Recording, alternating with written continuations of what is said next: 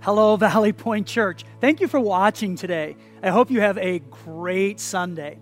Hey, special treat today. We have a guest speaker.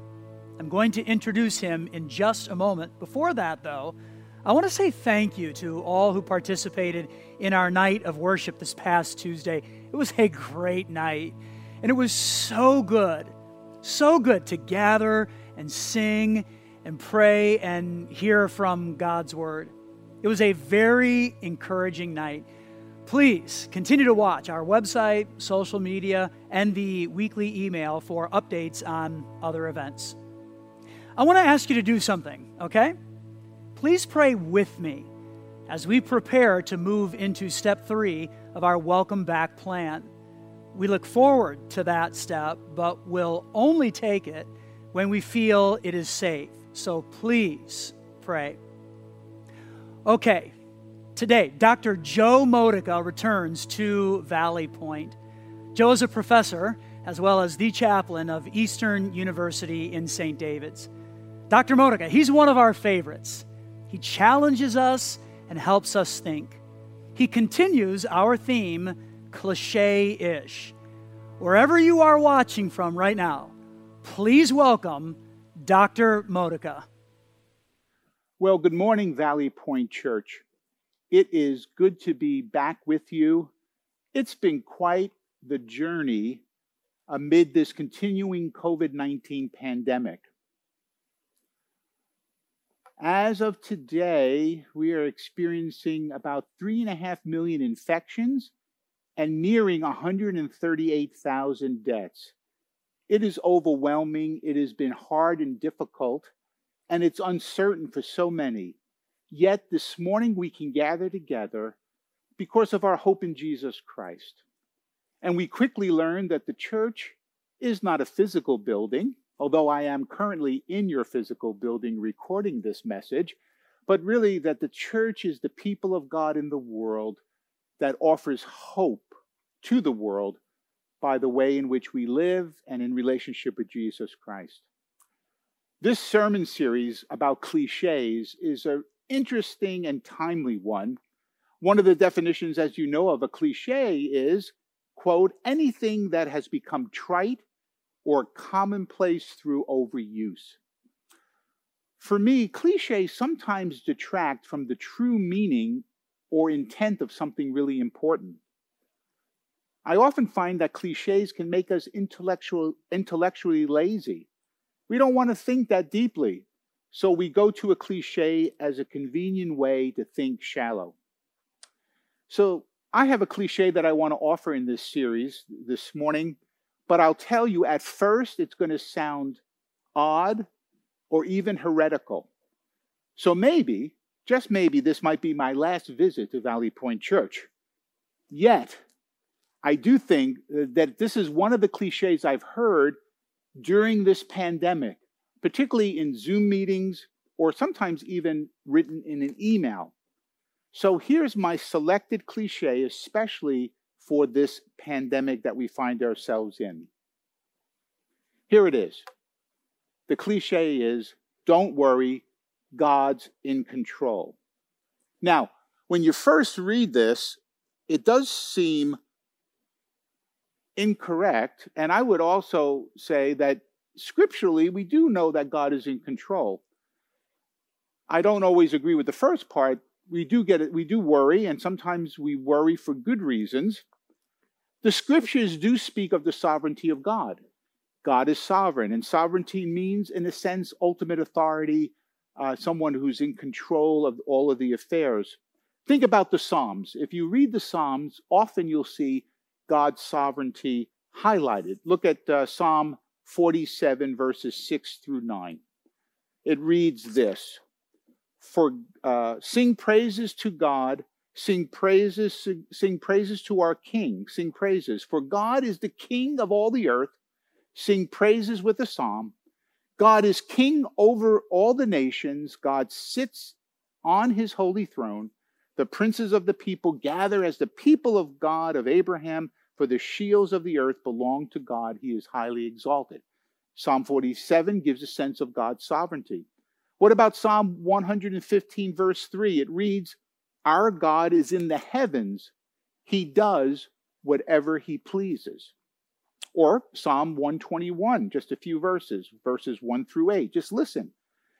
The psalmist writes, I lift my eyes to the hills. From where will my help come?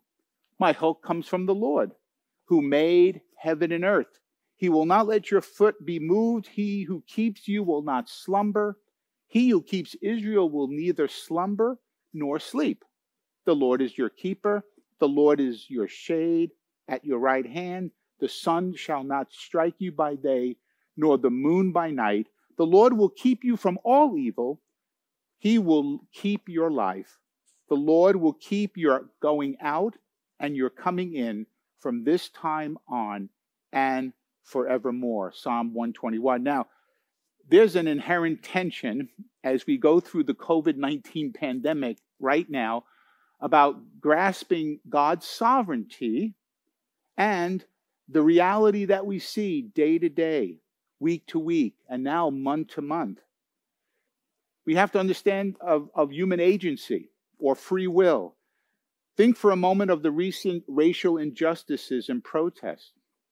In addition, we live in a fallen and broken and sinful world where the Apostle Paul notes in his letter to the Romans chapter 8 that our creation is groaning for redemption. So, do I believe in God's sovereignty? That God is in control of the world? Yes. Yet, at times it seems like the world is out of control. A cliche unless we understand the mystery of God. This is a cliche unless we're able to embrace as believers in Jesus Christ that we can embrace mystery. Mystery is a good word in Scripture. You know, the prophet Isaiah, as you're familiar with in chapter 55, says something like this, right? For my thoughts are not your thoughts, nor your ways my ways, says the Lord. For as the heavens are higher than the earth, so are my ways higher than your ways, and my thoughts higher than your thoughts. That is a good word of caution as we grapple with, don't worry, God's in control. So when we look at our world during a pandemic, we might honestly ask, is God really in control? I mean, where is God in the suffering, the death, and the worry? If God is truly in control, why are we experiencing this? Why are we experiencing economic challenges, loved ones who are sick? Maybe we know of someone who has died of COVID-19, and the worry and concerns. I don't have an answer for that, so if you're looking for one from me, I'm going to be awfully disappointing to you this morning. But I do believe there is an inherent mystery in Scripture to the question I posed. And I'm worried when people blithely use this cliche as a way of avoiding difficult conversations. I think if you avoid this question, you are doing a disservice to people who are honestly trying to grapple with God's sovereignty and the pain and suffering we see in this current pandemic. Father James Martin, I got an opportunity to hear him once in a lecture in Paoli, Pennsylvania. He's a Roman Catholic priest from the Jesuit branch. He grew up in Plymouth Meeting. He writes for the America magazine. And he wrote an op-ed piece in the New York Times in March. And I really encourage you to take a look at it. March of this year, he wrote an op-ed piece entitled, Where is God in a Pandemic? Where is God in a Pandemic? Father James Martin. Let me offer a quote that was very helpful to me as I work with university students and continue to do so as we go through this very difficult time. Quote from Father Martin.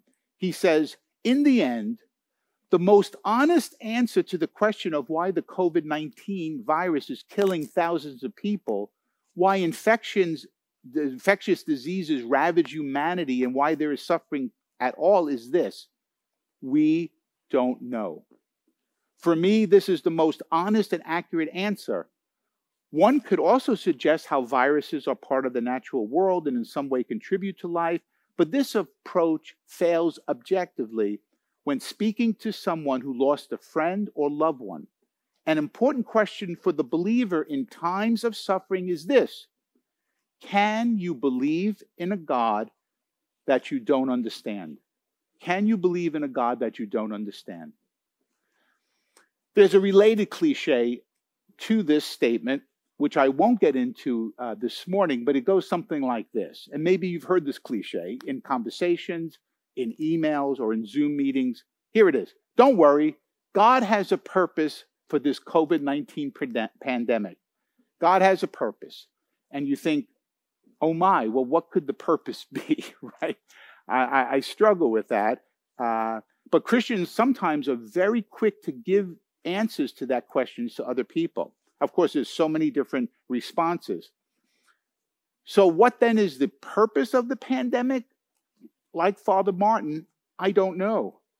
And I've heard and read many purposes, especially about judgment on the United States. That's what one Christian told me. Maybe it's judgment on the United States, or maybe it's judgment on the church that God sent this pandemic to us. This morning, what I like to do in our brief time together is take a look at a portion of Scripture that has helped me wrestle with this pandemic as I grasp both concepts, God's sovereignty and the reality of pain and suffering. You will not be surprised that it comes from the book of Lamentations. The book of Lamentations in the Old Testament. It is a book that we'll take a look at this morning. Lamentations is not the name of a person. It's literally to lament, to grieve, to wail, to mourn. But this is a text in Lamentations 3:17-24 that offers two things at once. Lament and hope. Lament and hope. And I do encourage you, if you have a Bible, to go ahead and get one, because we're going to take a look at this text and we're going to try to glean a sense of what we could learn from this text as we continue through this pandemic. I'm going to read the text and then make some observations and perhaps be able to see what the writer is doing here. So Lamentations 3, verse 17 and following, it says this: "My soul is bereft of peace. I have forgotten what happiness is. So I say, gone is my glory, and all that I have hoped for from the Lord. The thought of my affliction and my homelessness is wormwood and gall. My soul continually thinks of it and is bowed down within me. But this I call to mind, and therefore I have hope. The steadfast love of the Lord never ceases. His mercies never come to an end. They are new every morning. Great is your faithfulness." Eugene Peterson, in his paraphrase of the Bible in the Message, paraphrased Lamentations 3:17 to 24 this way. Oh, the last verse I didn't read is, "The Lord is my portion, says my soul, therefore I will hope in him." This is how he does the paraphrase of the same text. "I gave up on life altogether. I've forgotten what is good, what the good life is like. I say to myself, it is it. I'm finished. God is a lost cause. I never forget the trouble, the utter lostness, the taste of ashes, the poison I've swallowed. I remember it all. Oh, well, I remember the feeling of hitting the bottom. But there's one thing I remember, and remembering, and I keep a grip on hope. God's loyal love couldn't have run out. His merciful love couldn't have dried up. They've created new every morning. How great is your faithfulness? I'm sticking with God. I say it over and over and over again. He's all I've got left." It's interesting. The book of Lamentations, in an English translation, is actually 5 chapters, but each chapter is a poem. So Lamentations is one long epic poem. It's all poetry, no prose. If you look at your printed Bible, you'll see that the typeset is one of poetry. It's interesting. If I was to move the book of Lamentations, right now it sits in with the prophets. like Isaiah, Jeremiah, Daniel, I probably would like to move Lamentations over to Psalms and Proverbs because of its poetical nature, which oftentimes gives us wisdom, right? Poetry in the Bible oftentimes gives us wisdom of how to live skillfully. But I'm not moving it, don't worry. I have no authority to move Lamentations over a couple of books back. So there are the first 4 chapters are Hebrew poems, and they're acrostic poems, which is beautiful because an acrostic basically takes the letter of each of the Hebrew alphabet and begins the line with that Hebrew letter. And that's how the first 4 chapters go. And then the 5th chapter breaks the acrostic and kind of is still poetry, but seems to be a bit more chaotic, as one author said. So it was a book that I believe was easy to memorize, Lamentations, because of its structure, poetical structure, using the acrostic. When you think about Hebrew acrostic, I think of my daughter Meredith when she was 5 or 6 years old and she was dancing. And of course, we went to her recital at the end of the school year. And you may have heard this song, and it was certainly appropriate for the children as they lined up from A to Z. Basically, it's the song, A, you're adorable.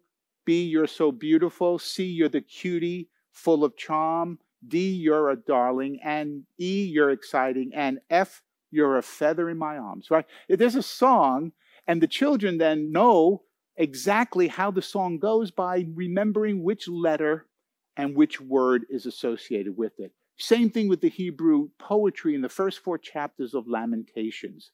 It is beautiful, and I encourage you strongly to read through the book in one sitting and try to grasp what is going on in that book.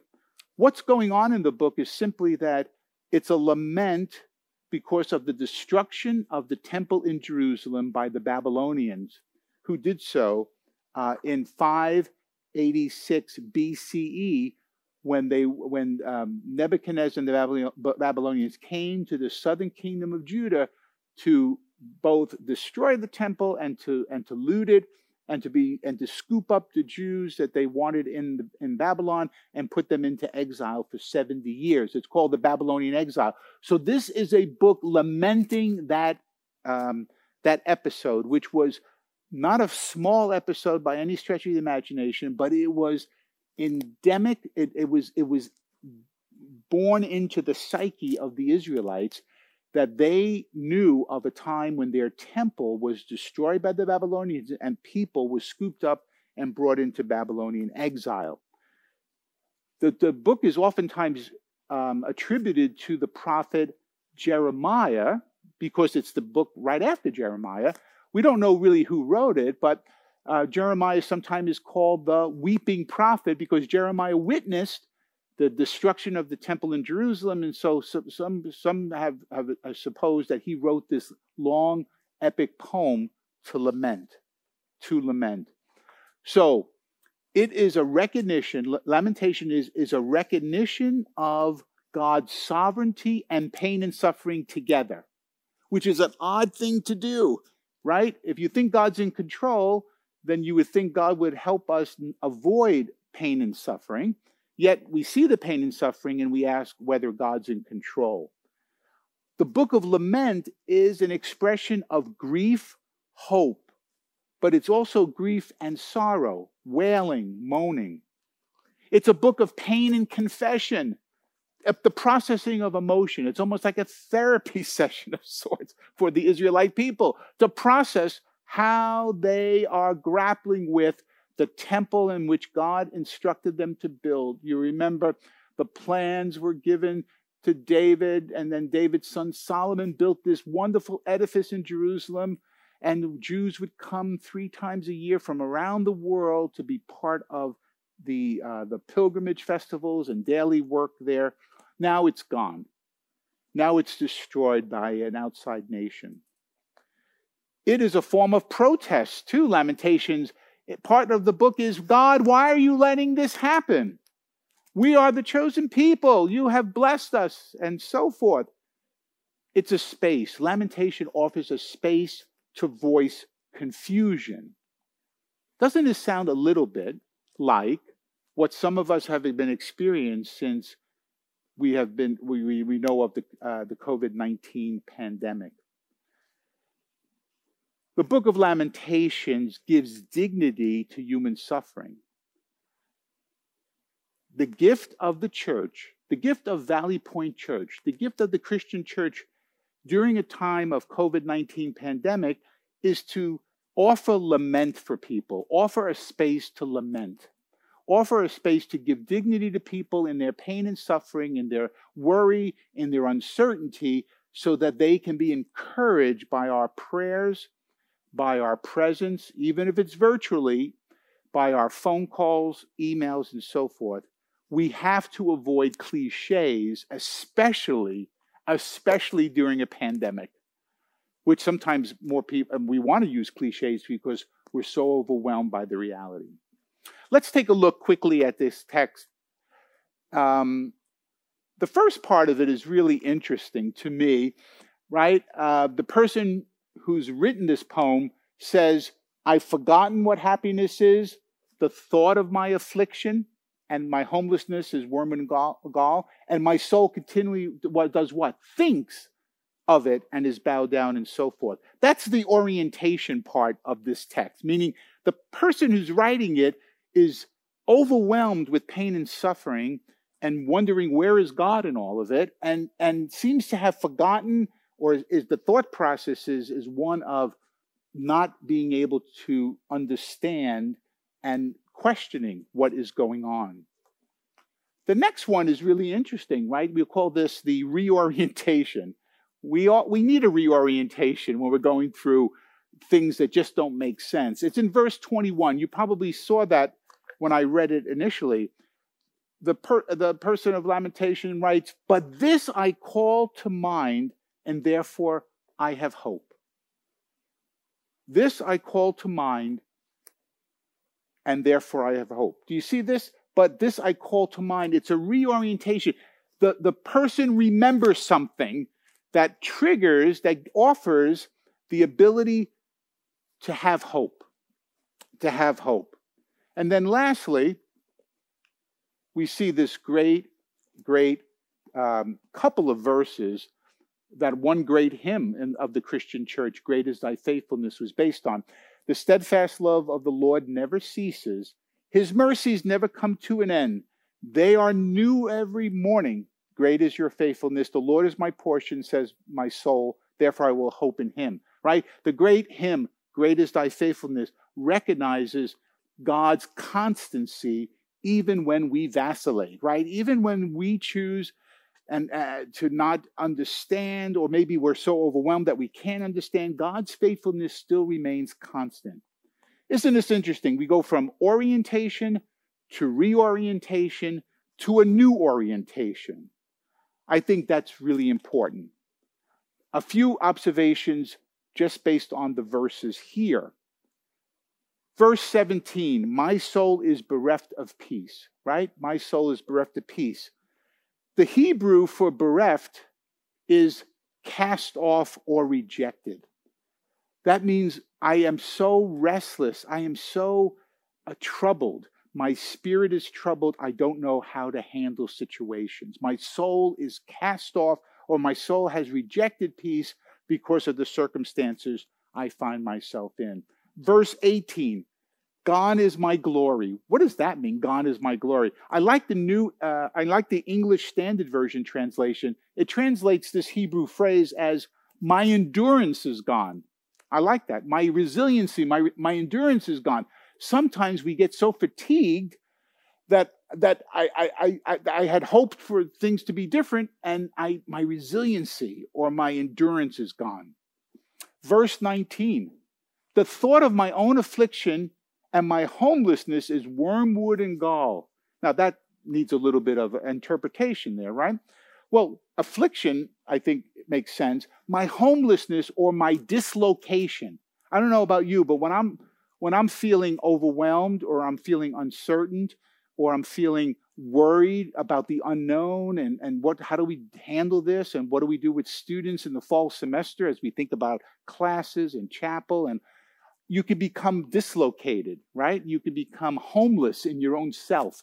Not that I don't have a home to go to, but I feel lost. I feel disconnected. I feel dislocated.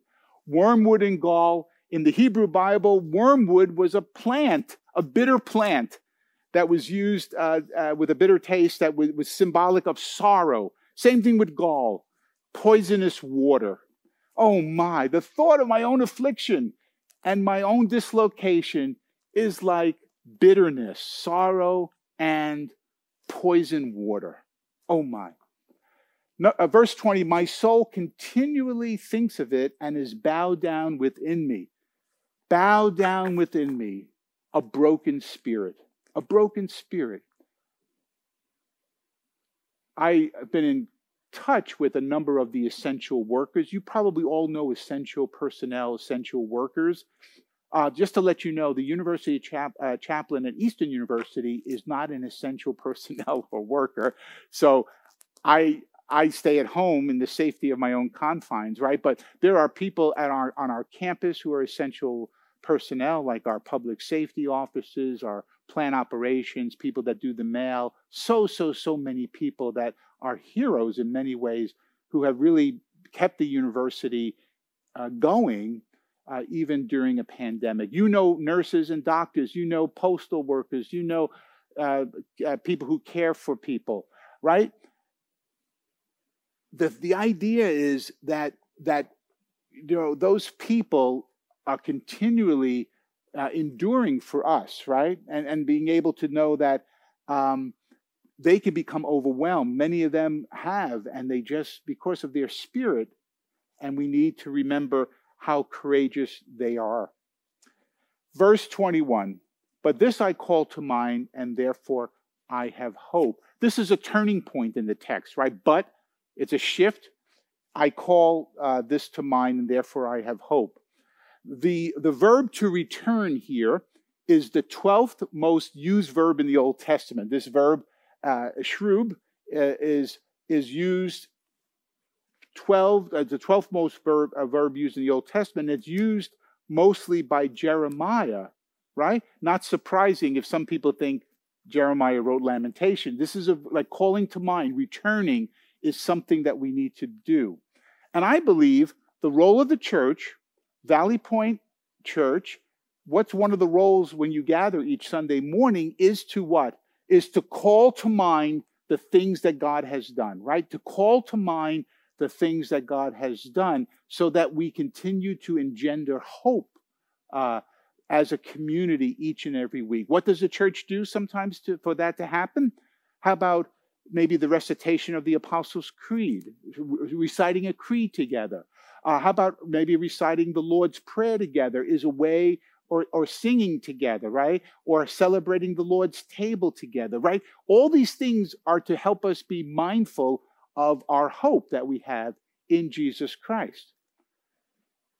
Next is verse 22, the steadfast love, right? The steadfast love, or hesed, loving kindness, used over 250 times in the Old Testament. Hesed, steadfast, continual love, over half the time that you find it in the Psalms. And it basically is a covenantal love. It's a love that does not fluctuate. Even though we fluctuate, God remains constant. And then mercies, compassion, his compassion never comes to an end. That's what's being called to mind by the writer of Lamentations. And then in verse 24, finally, the Lord is my portion, says my soul, therefore I will have hope in him. The Lord is my allotment. The Lord is my possession. As you know, in the Old Testament, the concept of land was so important to the Israelites to have a home, to have a social location. So in some ways, by saying the Lord is my portion, is that the Lord is someone who is my possession, right? Is someone who I can trust. There's an allotment there that is for me, and therefore I will have hope. Well, Professor Tom Wright, who is perhaps the world's foremost New Testament scholar, has recently completed a small but very thoughtful book. And here's a book I encourage you to read. It's called God in the Pandemic, a Christian reflection on the coronavirus and its aftermath. It's only 76 pages. You could probably read it in a day or a long afternoon. Professor Wright tackles how one can begin to think about the pandemic that we're currently in and what insights one can glean from the Bible, especially the ministry of Jesus. This is a quote from the book that I think is really helpful to me and I hope will be to you. Here's a quote on page 3 from Professor Wright.